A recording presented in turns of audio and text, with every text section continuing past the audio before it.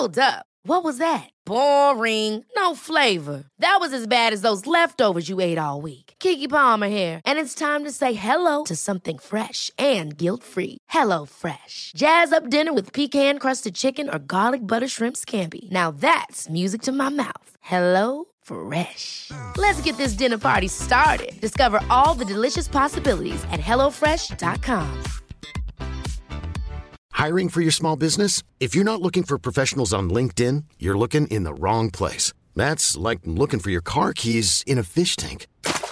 LinkedIn helps you hire professionals you can't find anywhere else, even those who aren't actively searching for a new job but might be open to the perfect role. In a given month, over 70% of LinkedIn users don't even visit other leading job sites. So start looking in the right place. With LinkedIn, you can hire professionals like a professional. Post your free job on linkedin.com/achieve today. Hello, Amy. Hey, Kirst, how are you? Good Monday to you, Amy. Oh my gosh, this is getting old. Yeah, well, so is COVID. COVID is getting old as well. So welcome to the Art of Decluttering podcast. I'm your host, Kirsty Ferrugia. And I'm Amy Revell, and we have an amazing guest with us today. I'm going to just introduce my friend Frances to you. So Frances is the principal interior designer at White Pebble Interiors. Fran is an award-winning interior designer, published author and sought-after public speaker, and recently a podcast host too. Frances has a beautiful and unique style, and she's worked with interior design projects even in Europe and obviously all around Australia, and she lived in Europe for over a decade. Frances has appeared on Foxtel and Channel 9 and had her designs featured in many magazines, one of which I have in my magazine rack, Fran. Frances has published a book, Your Forever Home, which is also the name of her podcast, and she's presented at dozens of national conferences. Frances has also helped hundreds of homeowners to turn their vision for a practical, stylish and comfortable home into reality. Welcome, my friend. Thank you. Nice to be here. We're very excited to have you. You are our first interior designer to ever grace the shores of our podcast. I'm excited. Yeah, that sounds awesome. Well, our trades are actually quite interrelated.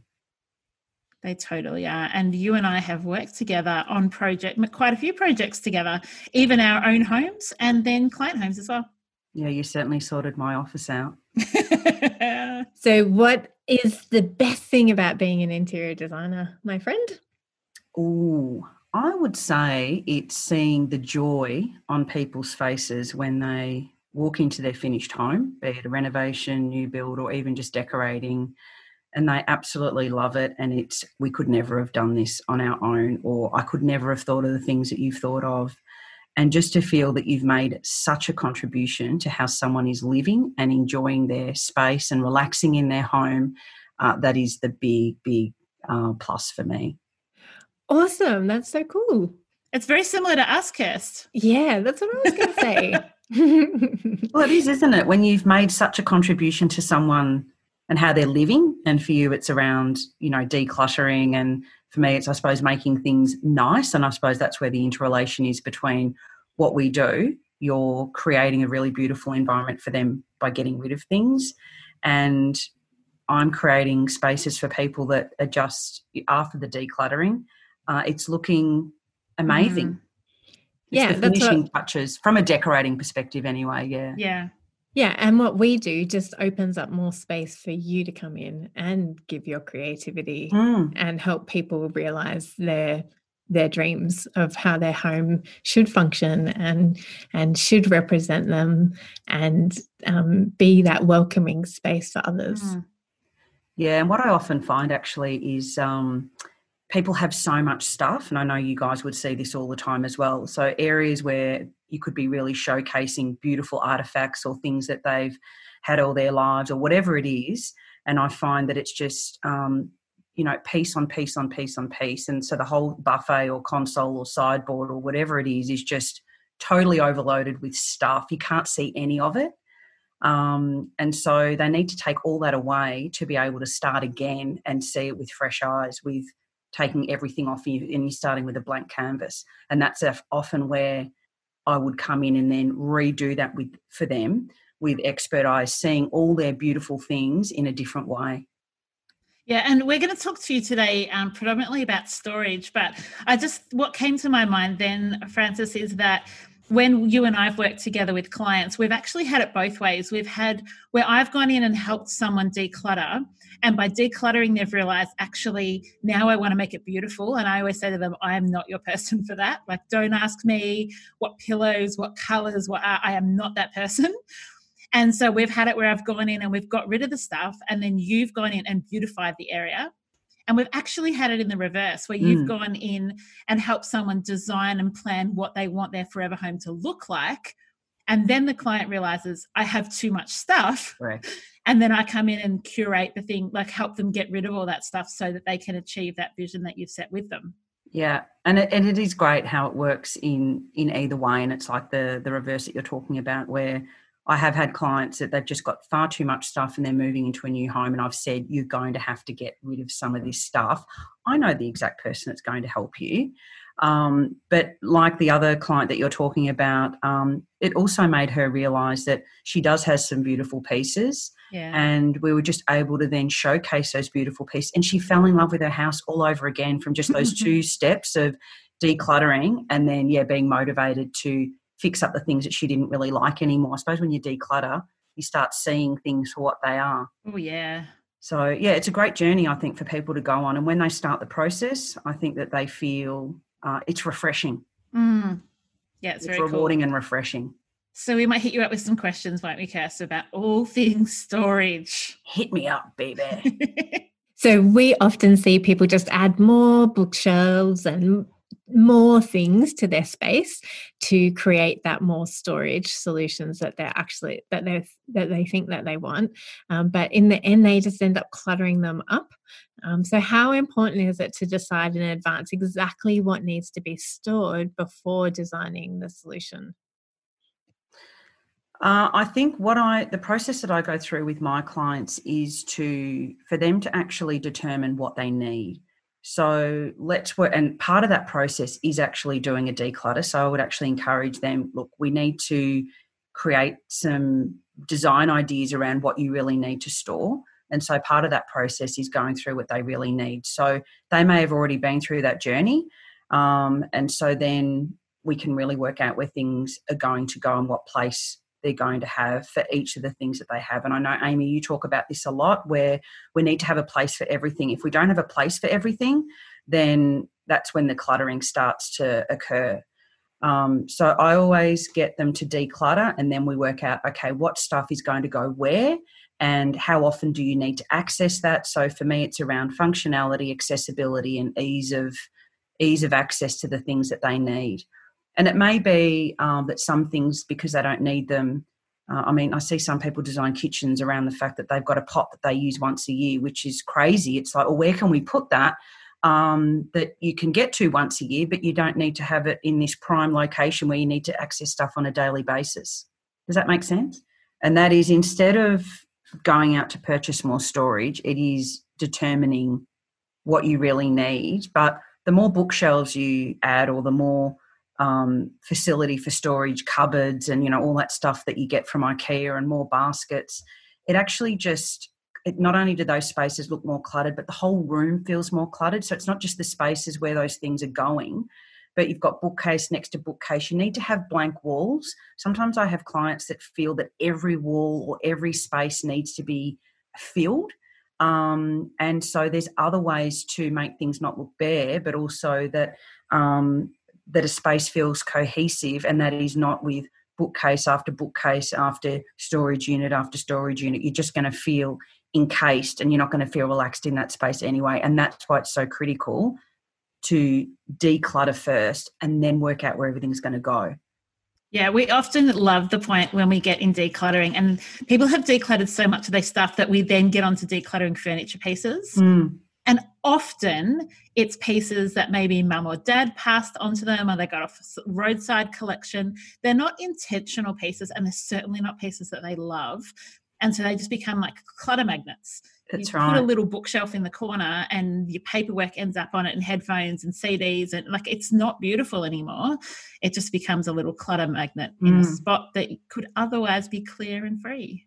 And I think also when you live in that environment, you just get used to it. And it's only when new eyes come in, they say, oh, that doesn't look great there, or that is just this little unit. It's not really serving any purpose. I mean, the amount of houses that I've been in and they've just got, unit after unit after unit, and they might have one or two things in that, and they could just really easily get all of that stuff and stick it into one unit and not have everything on display and get rid of these pieces of furniture. But they just get so used to it that it's not, they can't see it anymore for what it is. And that's why the fresh eyes coming in say, this is not great. We need to do something here.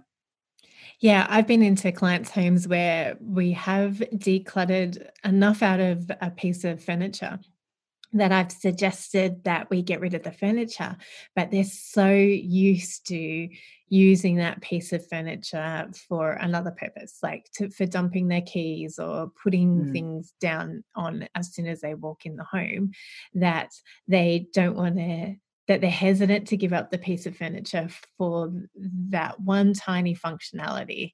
And so it's also, I've suggested to them, hey, why don't we just see how we go? Like, why don't we put that piece of furniture out in the garage? You don't need to put it on roadside pickup yet. You don't need to take it to Vinnie's or Salvos yet. Just let's put it somewhere out of the way so that you can see what it's like for a couple of weeks. And if you really want it back in, we can move it back in and we can give it a new purpose. And but let's just see how we go. And they've done that. And then they've had people come over and go, oh, this room looks so good now. And they've been blown away by how they didn't actually need that piece of furniture like they thought they needed that piece of furniture. And I think that comes down to a couple of things. There's change. People are reticent to change. It's like, this is habitual. I come in, I put my keys in this particular drawer or whatever, and it might be that you just have a small basket there or whatever it is. It's changing their behaviour. And I do exactly the same thing, Kirsty, in terms of we change things around. And it's like, you need to live with this for a minimum of 2 weeks before you can make a really educated decision about whether you like it or not. So good advice. Often I'll get clients to say, okay, we're going to set it up in this way, but there's also another layout that's possible. So I want you to live with it like this for 2 weeks, live with it in the other way for 2 weeks, and then make a decision, because you'll wake up the next day and go, oh, it's all wrong, just because you're not used to it. And so I think it's a minimum of 2 weeks. And I've done it myself. And then okay, yep, I know that this whichever layout is better for me because I've lived with both in lifestyle scenarios. So you have to live with that as well and see how it works. It's not just about what it looks like. It has to work with the flow and how you're using the space. And I think I can see you nod. So that's hitting a chord there. That's exactly what I say to my clients all the time. Like when we rearrange a kitchen, then I say to them, this can be challenging for the first couple of weeks because you'll go empty the dishwasher and you'll go to put the plates in here, but they're not there. And your natural reaction is, this is wrong. I don't like it. But it's not that it's wrong or that you don't like it. It's because you haven't got used to that change. And so I always say to them, give it a red hot crack for a couple of weeks. Just do it for a couple of weeks. See if your habits change. See if it actually works, the functionality and the flow, exactly what you say. If that works better. There's so much. Yeah. Yeah. Then, and if it's not working after 2 weeks, then we can change it back. Of course. Or you can and most of these things are changeable. I always use the example of Christmas. We deck our house out in, Christmas decorations, and generally it's a little bit more cluttered because we've got lots of decorations everywhere. We've got a tree and we wouldn't normally have a tree, and it sort of feels all beautiful. And then you take it away and I feel, oh, my house is so bare. Yeah, it looks so different.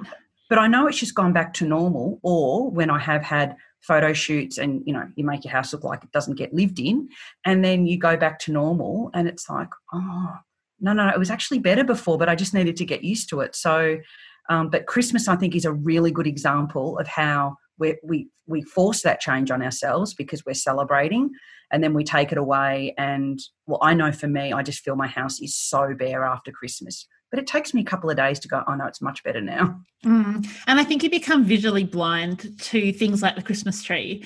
Even in our family, we had Elijah's birthday in April and Jesse's birthday in May. And so we decided to keep the decorations up because we were in ISO. Nobody else was coming over. So we left the balloons up and we left the happy birthday streamer up, which was effectively just for the 4 of us. But it took about 2 weeks after the May birthday for me to remember to take them down because it had become part of like our decor, which was not nice. But it really took until the first person came over post ISO and I went, oh my gosh, we've still got happy birthday signs up. We need to get those down. I love that term, visually blind. I think that's perfect. I'm going to have to steal that, Amy, because it's exactly what happens. And that's the whole issue around all surfaces being cluttered and stuff in, you know, all the clutter that we see. You do get so used to it and where your furniture is that you don't see it anymore. And that's why you need someone else to come in. And your friends are generally not going to say, you need to sort this out because this is just not great. They wouldn't stay your friends for very long, would they? No. I mean, I would be okay with if a friend came in and said, can you just get rid of all your junk? But yes. Yes. You have to be a certain personality type for that. It is. It's definitely, yes, you need to have that direct style. Before we started recording, I did say that Kirsty and Frances are my 2 most honest friends. So you two could probably come in and be like, Ames, no, just stop. No, we already I did. would tell you, Ames. We already did with what you're wearing on your head right now. That's true. I'm trying to get my curls to look good, and so I'm wearing like a special curly girl. I don't know. It's a what is it? I don't even know how to describe it. A hat? Like a little turban-y thing to try and make my curls good. So we'll see if it works.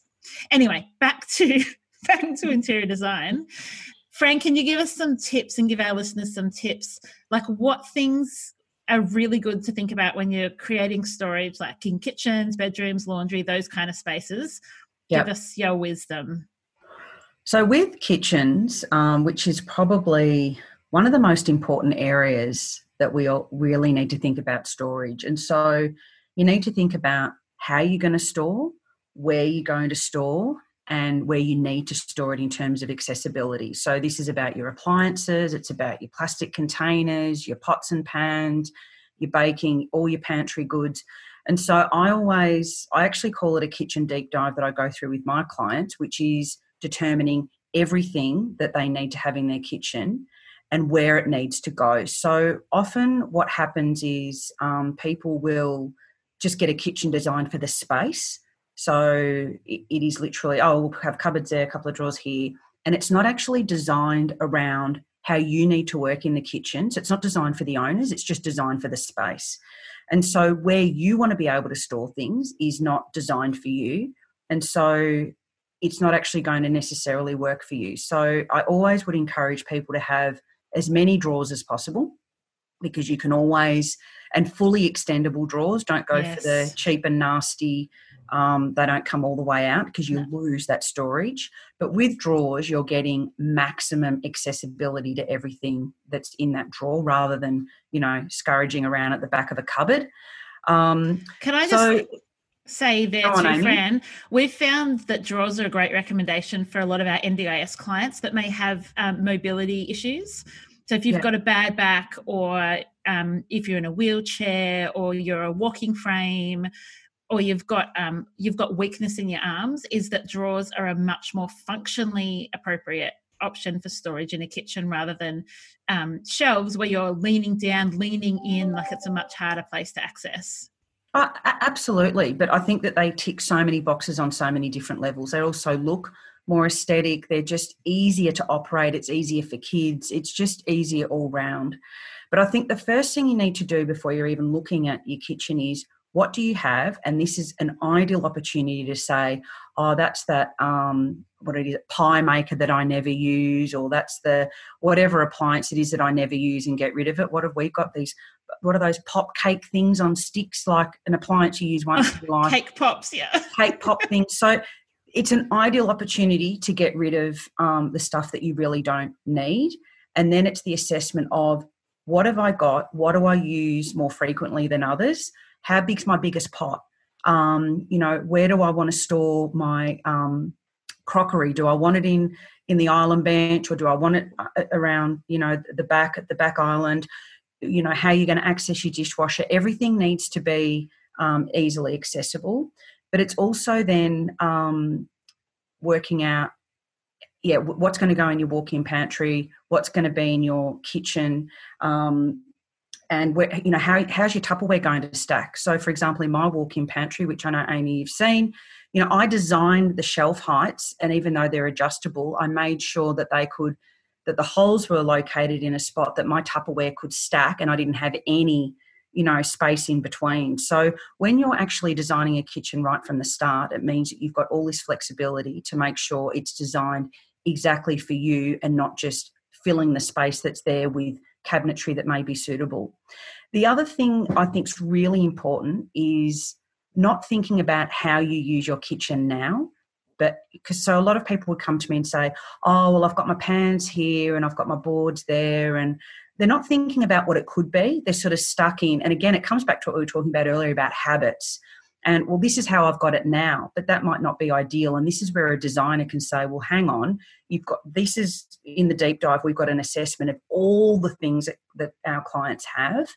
And then we are able to work out, okay, this is the ideal location for the utensils, obviously in consultation with the client, but this is the logical position to have the pots, and this is how they cook, all that sort of stuff, so that then it's designed precisely to meet those requirements.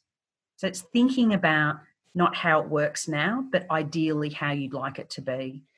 Yeah, because that's what we encounter often when we go into a home is that, and in fact, I was talking to a client about that this week. They move every year. And so I said to her, have you set up this kitchen how you lived in your old kitchen? And she said, yes. And I was like, yes, that's what some of her issues was that it was designed how her old kitchen, which was way more functional and way more beautiful than her current kitchen. And so it's about being, for us when we work with clients, it's also about being adaptable and actually looking at the space that they have and the functionality and the flow of their current kitchen, not their dream kitchen or their previous kitchen or their aspirational self. Like, I want to be a baker. I want to cook food for my kids every afternoon. And so the baking stuff needs to be close by. But when we come in, we go, but do you cook for your kids every afternoon? Oh, no, I'm too busy. Okay, well, then let's move this baking stuff further away from your everyday stuff that needs to be accessed every day, and just having that fresh eyes and looking at things from a functional point of view and a flow point of view, rather than this is the way my mum always had her pots. She always had her pots here, so I want my pots here too.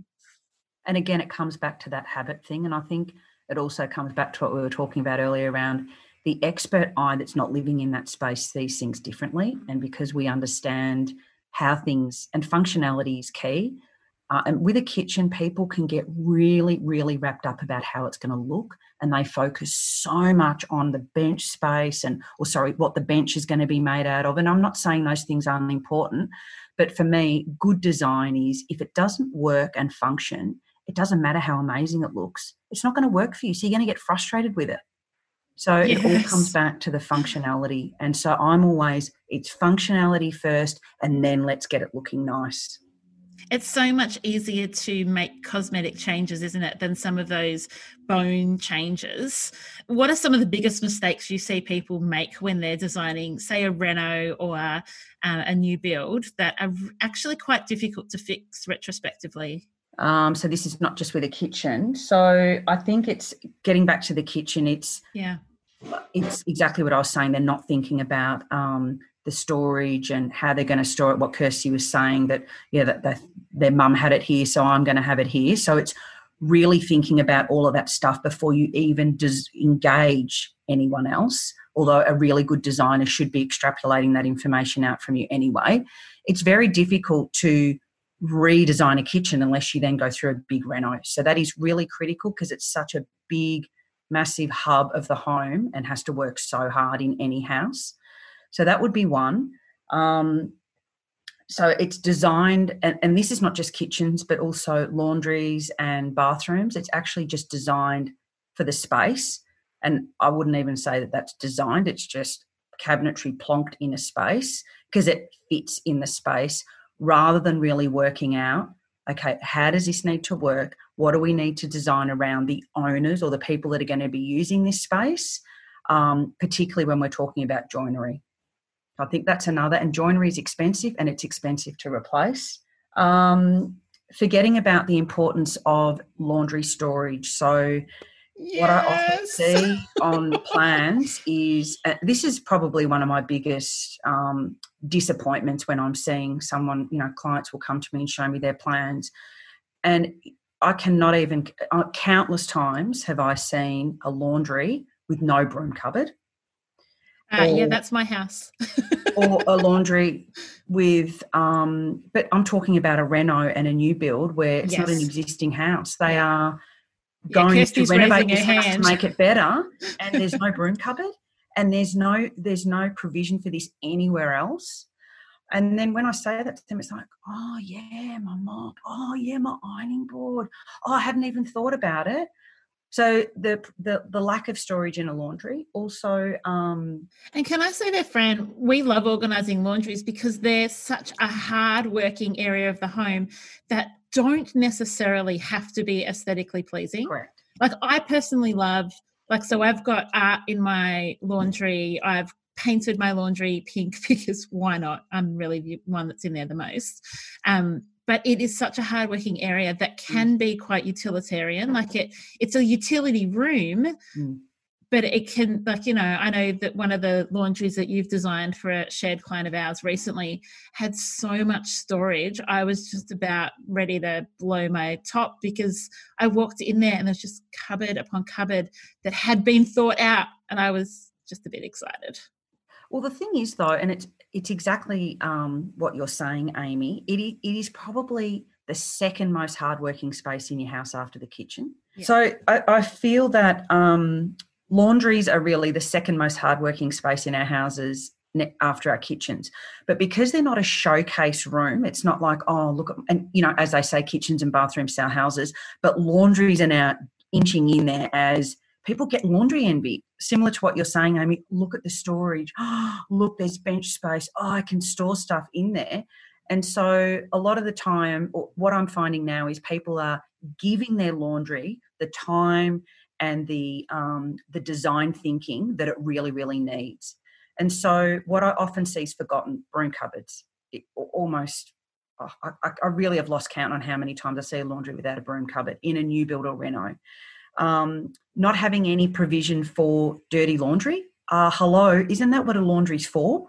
That you need to put your dirty laundry in there. And so there's no hampers. There's no provision for your dirty laundry. So that's another that is. That's ours as well. Kirst, is that yours too? Forgotten. We've both ticked the no broom cupboard. You want me to redesign your laundries, ladies? I want you to redesign my whole house. And then the other thing that is, one of the critical things for family homes, and that's predominantly, Forever Home's a family home, is things like where are your detergents, your first aid, all your shoe polish, all that sort of stuff that you don't want the kids to get into. Well, overhead storage is perfect for that. And yet the amount of times I just see open shelves, which are dust collectors, and they look cluttered. And so that's why I love closed cabinetry. And the other thing I put in a laundry for storage is, and for usability, is a drying rail underneath the overhead cupboards. So when you're ironing, straight on a hanger, or you dry all your shirts on hangers. So, that's probably one of the most simplest things, and clients time and time, oh, wow, that's such an awesome feature. But, that it just all these things that get forgotten. So storage is king in a laundry, but it needs to work. You need a bench.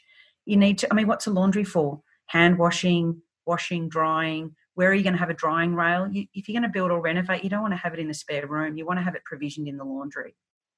So again, it's thinking about how do you use that space. I have many clients that don't want to iron in their laundry because they're watching, an omnibus of some series, so they do all their ironing there, which is fine, but let's talk about it and work out how you need to use the space.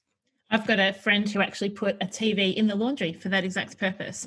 She was sick of dragging the ironing board out into the family room, and she's like, for a couple of $100, I'm just going to mount a TV in the laundry. And that's pretty special. I haven't seen that before. Oh, yeah. So I've only seen it once, but it was amazing. But you know what? You know what I love about that? She has designed that knowing how she's going to use the space. And I think that is my core message time and time and time again. You've got to think about how you ideally want to use the space, not the confines that you've got currently. It's the how would you ideally like it to function? And if you can get that to work, you know, space permitting and budget permitting and everything else permitting, then that is a big tick. And congratulations to her for thinking about that in advance and getting it in there. It would be banned in my house, but good on her. You know how Amy is like larger than life on the podcast? Well, imagine having that in your home. It is phenomenal. She gets things done so quickly. She can come in and absolutely power boost any of your decluttering that you can do by yourself. You are going to do it 5 million times faster if you have Amy come alongside you to support, encourage, motivate, and keep you on track. So if you live in Melbourne or the greater Melbourne area, Amy is your girl. So if you're ready to have a little bit of my decluttering magic in your house, email us at hello@theartofdecluttering.com.au. Send us a message on Instagram or Facebook. Any way you can get in contact with us, get in contact, because I want to come and I want to help you get freedom that you've been dreaming of. Hey, I'm Ryan Reynolds. At Mint Mobile, we like to do the opposite of what Big Wireless does. They charge you a lot, we charge you a little. So naturally, when they announced they'd be raising their prices due to inflation, we decided to deflate our prices due to not hating you. That's right. We're cutting the price of Mint Unlimited from $30 a month to just $15 a month. Give it a try at mintmobile.com/switch. $45 up front for 3 months plus taxes and fees. Promo rate for new customers for limited time. Unlimited more than 40 gigabytes per month. Slows full terms at mintmobile.com. I'm Sandra, and I'm just the professional your small business was looking for. But you didn't hire me because you didn't use LinkedIn Jobs. LinkedIn has professionals you can't find anywhere else, including those who aren't actively looking for a new job, but might be open to the perfect role, like me. In a given month, over 70% of LinkedIn users don't visit other leading job sites. So if you're not looking on LinkedIn, you'll miss out on great candidates like Sandra. Start hiring professionals like a professional. Post your free job on linkedin.com/achieve today. Hold up. What was that? Boring. No flavor. That was as bad as those leftovers you ate all week. Keke Palmer here, and it's time to say hello to something fresh and guilt-free. Hello Fresh. Jazz up dinner with pecan-crusted chicken or garlic butter shrimp scampi. Now that's music to my mouth. Hello Fresh. Let's get this dinner party started. Discover all the delicious possibilities at hellofresh.com.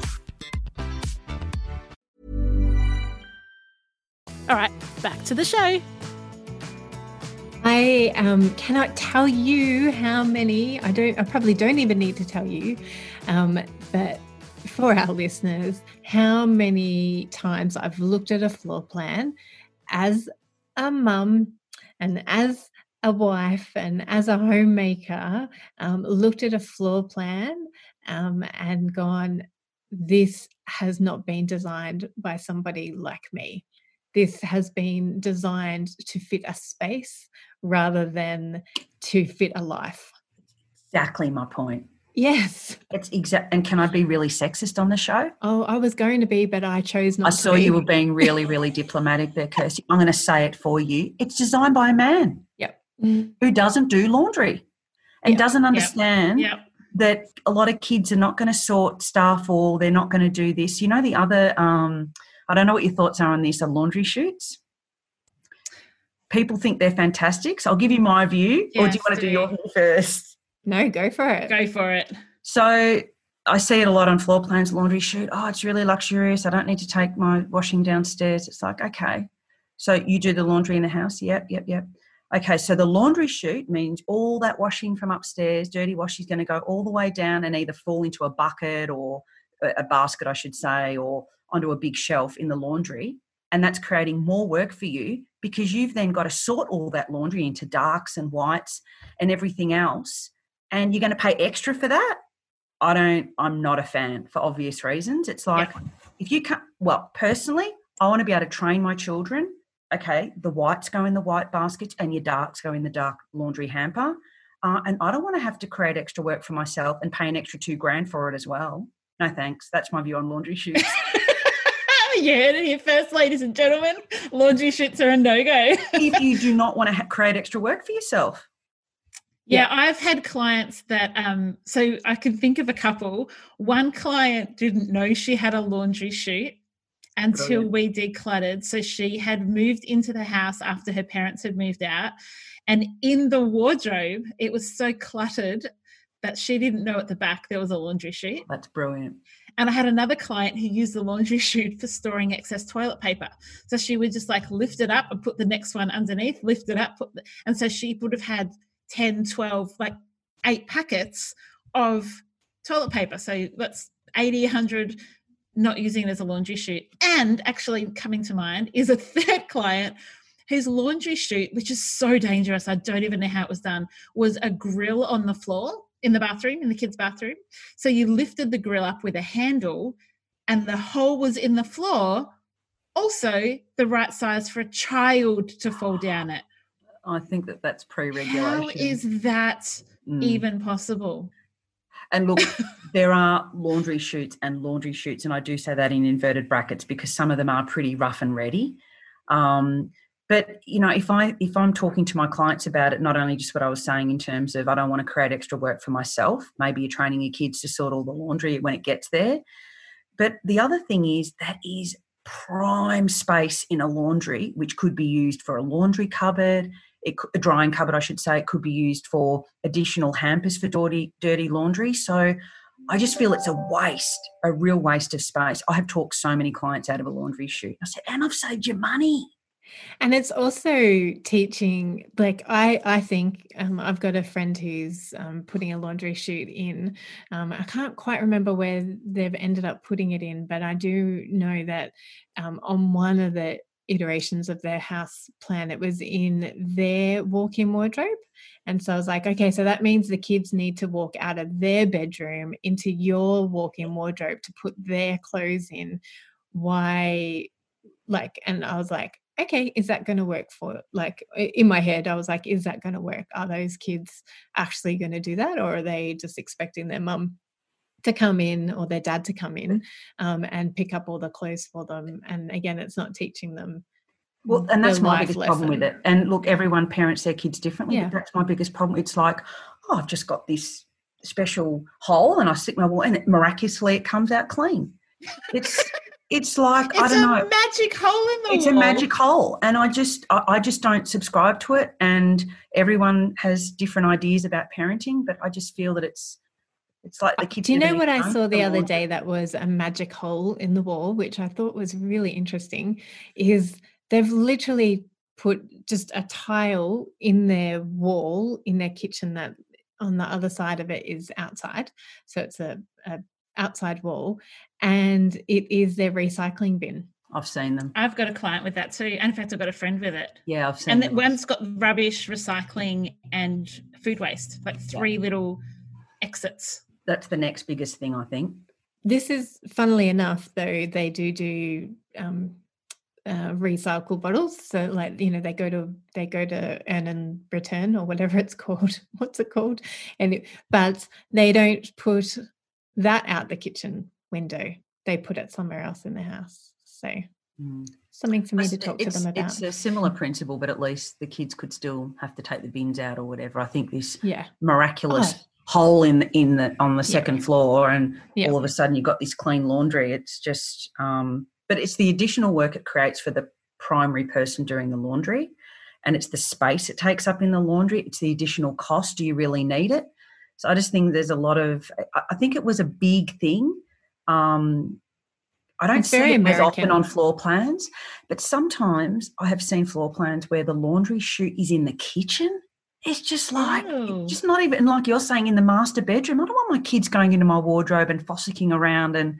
And so, yeah, anyway, that laundry chutes, nah. We don't need them. There's bigger fish to fry in a house plan than having a laundry chute. Am I too direct? No, I love it. One of the things that I love about your home is you've got storage in places that other people wouldn't think of putting storage. So you've got bookshelves that are like built into the wall rather than like a piece of furniture that you put in front of a wall. You've got storage under windowsills that you don't even notice are there. Is that something that you think, is that what you'd recommend? Tell us a bit about that.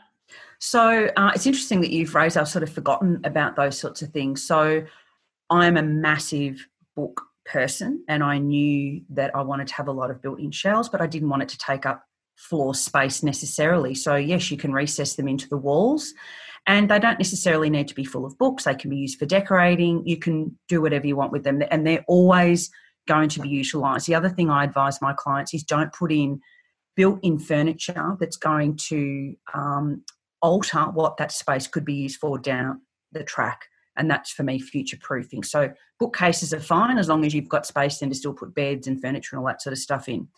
The other thing that you're talking about, Amy, is I use any cavity as an additional secret storage area. So if we're talking about my home, I've got windows that recess from the front. So there's a bit of, I suppose it's the front part of the house that protrudes, is proud of the actual window. So it creates an eave at the top, but it's proud at the bottom. And so, I mean, that was just, a metre deep of inside the space of storage. It's like, I can't not use that space. So I did end up getting, I suppose, secret cupboards put in there, and they're just push button. They're painted exactly the same colour as a wall. The sheer curtains go over the top of them. And that is just so much additional storage that no one even knows is there. Oh, because I showed you. But also in my, and this is really common in a lot of double-storey homes, is there is generally quite a big provision put in the plans for all the ductwork to come from the top to the bottom. And generally the architect will make that space a lot bigger than what's required to give the builder a bit of leeway about how those pipes are going to come down. And so you generally can do this on site. It's difficult to do it at floor plan stage because you don't know where the builder's going to put the pipes. But, for example, in my powder room downstairs, I have got, that cavity was really big. And so I ended up getting another 50 centimetre wide long cupboard, push button again, or push to close, that's painted the same colour as the wall. It's behind the door, and I store all the additional towels in there. I didn't even know that was there, and I've used that bathroom. Exactly, because it's behind the door. So there's so many areas that you can have all these secret nooks. And we also had upstairs, talking about other additional storage, this sort of space, and the architect put a bench seat there out the front of my master bedroom. And I went, well, what's that for? When am I ever going to sit on a bench seat out at the front of my master bedroom? Total waste of space. So we got a cupboard built, and it's a step-in cupboard, and sounds a bit decadent, but it's my wrapping room. So I've got all my wrapping paper in there. You know how you have gifts? I know you've done a podcast on this about, the gifts that you sort of buy that for kids' parties and stuff. You sort of have a bit of a stash of those, and got all my excess handbags in there and some of my winter jumpers. So, bench seat or cupboard that I can store stuff, it's a no-brainer. And I think that for me, what's going through my head is that they're all great ideas if you're being very intentional about how you use them, and if you're being intentional about living declutteredly. For instance, I go into homes that have got amazing storage, but they still have too much stuff in them. And the storage solutions are just used to, but I've got the cupboard space, so I may as well fill it. And so that can be a problem for some clients as well, if you're not being intentional about the use of it. Yeah, it's like the more storage. And I mean, I know that there's that conversation, and Amy and I've had that conversation. The more you have, the more you want. Or, it comes down to money. The more money you earn, the more you spend. But more space doesn't necessarily mean you need to use it all. And it is quite intentional though. And I suppose it comes back to that minimalist mindset in terms of being quite, I can't think of the word I'm looking for, considered about what you're purchasing. It's being considered, and do I really need this? And am I just adding extra stuff? And that for me then goes back to a sustainability mindset of, fast fashion, fast interiors. It just, in the end, is just creating more and more stuff. And do you really need all this stuff? The answer is a resounding no from both of us. But I think that's becoming almost a movement. in terms of people are being, with the sustainability movement, it's that considered movement of what I'm buying. I'm consciously buying it because I need it, or maybe I'm going to save up and buy something that's a lot more durable, is a better design. And so it's not mentally then regarded as fast fashion that you'll automatically then stick out on hard rubbish because it didn't cost me much, so who cares? Yeah. And that's the sort of mindset that I'm trying to talk to my clients about as well. It's considered, and it's quite a struggle here though. In Europe, it's very prevalent that you save, you buy good quality, and you keep it. Yes. It's not I call it fast fashion interiors. Mm. Yeah. And that's what, like, I love people to be, our heart for people is to be intentional. And so having more storage solutions built into a reno or a brand new home and being future proofing, because I love that concept. Like we do, I'm always thinking about that when I'm recommending people move rooms around or change, and I know Amy does the same. When we recommend switching rooms around or changing things, it's often like okay, but this is what it's like at the moment, but in the future, when you don't need a playroom just off your kitchen because your kids are 8 and 10 and don't need to be visible all the time, then what will this space, you can turn this back into a bigger dining room, or you can, and even in our house, we built 6 years ago, and we have a playroom, but that is going to be immediate, it's going to be a teenage retreat soon enough. And being really thoughtful about storage solutions of how you can use them in different ways. So, your wrapping cupboard, if you were to ever sell, which is unlikely, but that may be somebody's, it can be a whole nother purpose for that room. Well, it's been designed so you could put your suitcases in there, or it's all adjustable. And so, but you're right. And I think going back to what you were saying about rooms being, and I call it multi-generational living, that often people design their houses because their kids are 3 and 4 and they think they don't understand, or they can't visualize beyond the ages that they are now, and how the requirements of kids change so much. So these rooms that are playrooms, and then they, get all this built-in furniture, and then it's like, well, you're not going to be able to adapt that space as easily, and you've spent all this money. So for me, it's about having either like the built-in bookcases in certain locations still give you flexibility, but it's all this fixed cabinetry that's quite bulky that I think really restricts what those rooms can be.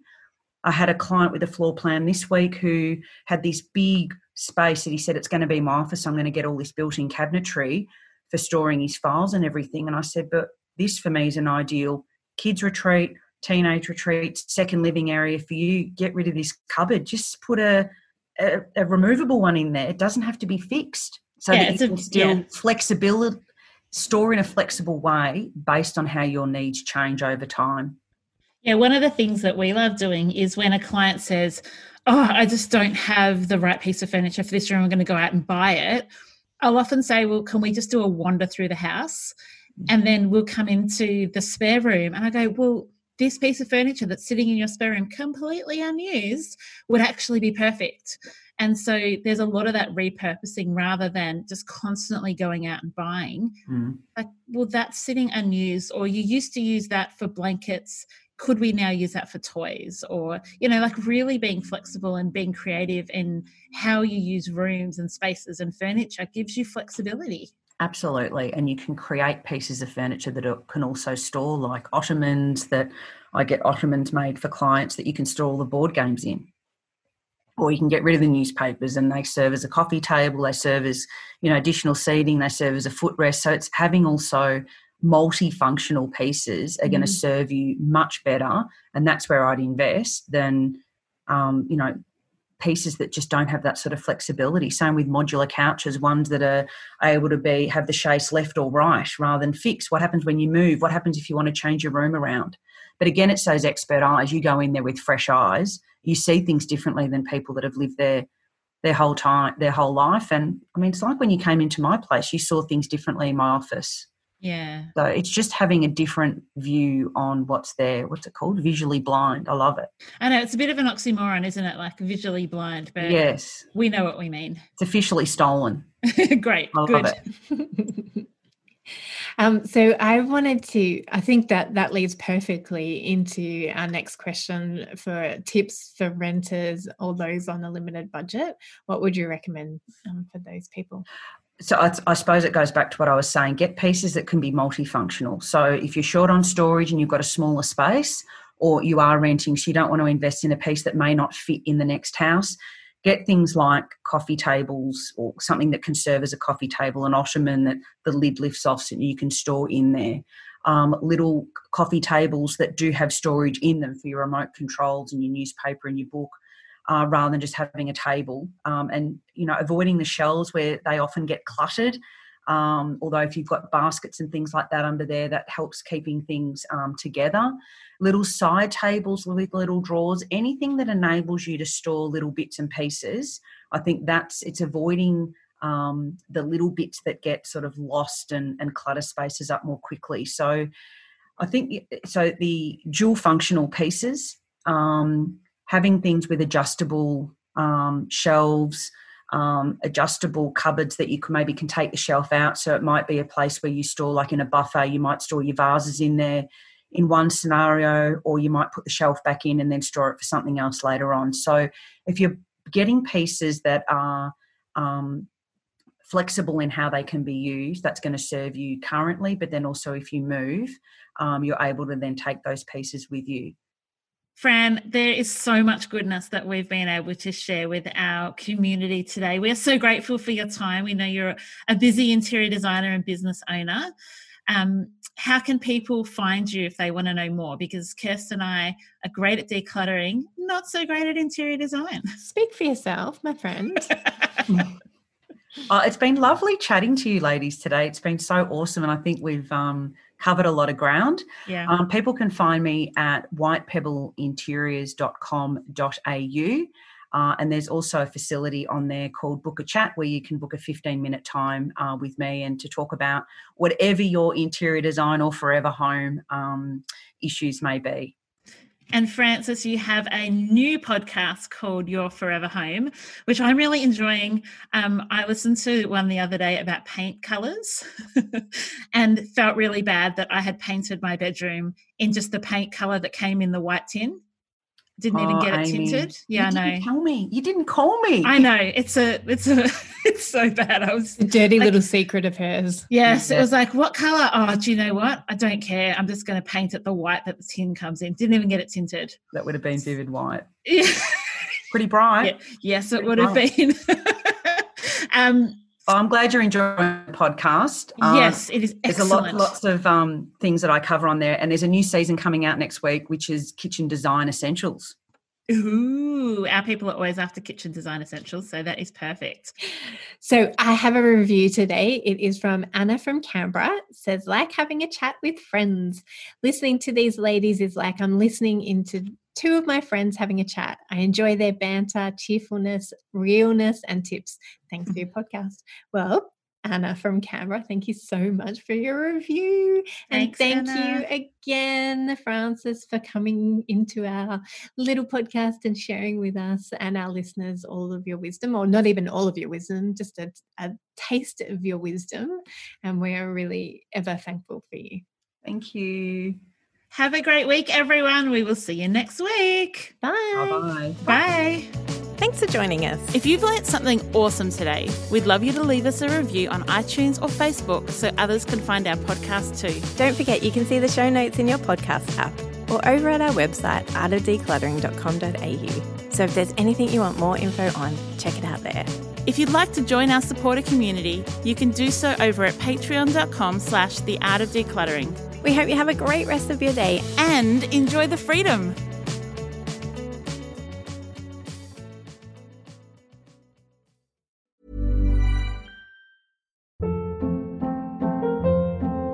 Hold up. What was that? Boring. No flavor. That was as bad as those leftovers you ate all week. Keke Palmer here, and it's time to say hello to something fresh and guilt-free. Hello Fresh. Jazz up dinner with pecan-crusted chicken or garlic butter shrimp scampi. Now that's music to my mouth. Hello Fresh. Let's get this dinner party started. Discover all the delicious possibilities at HelloFresh.com.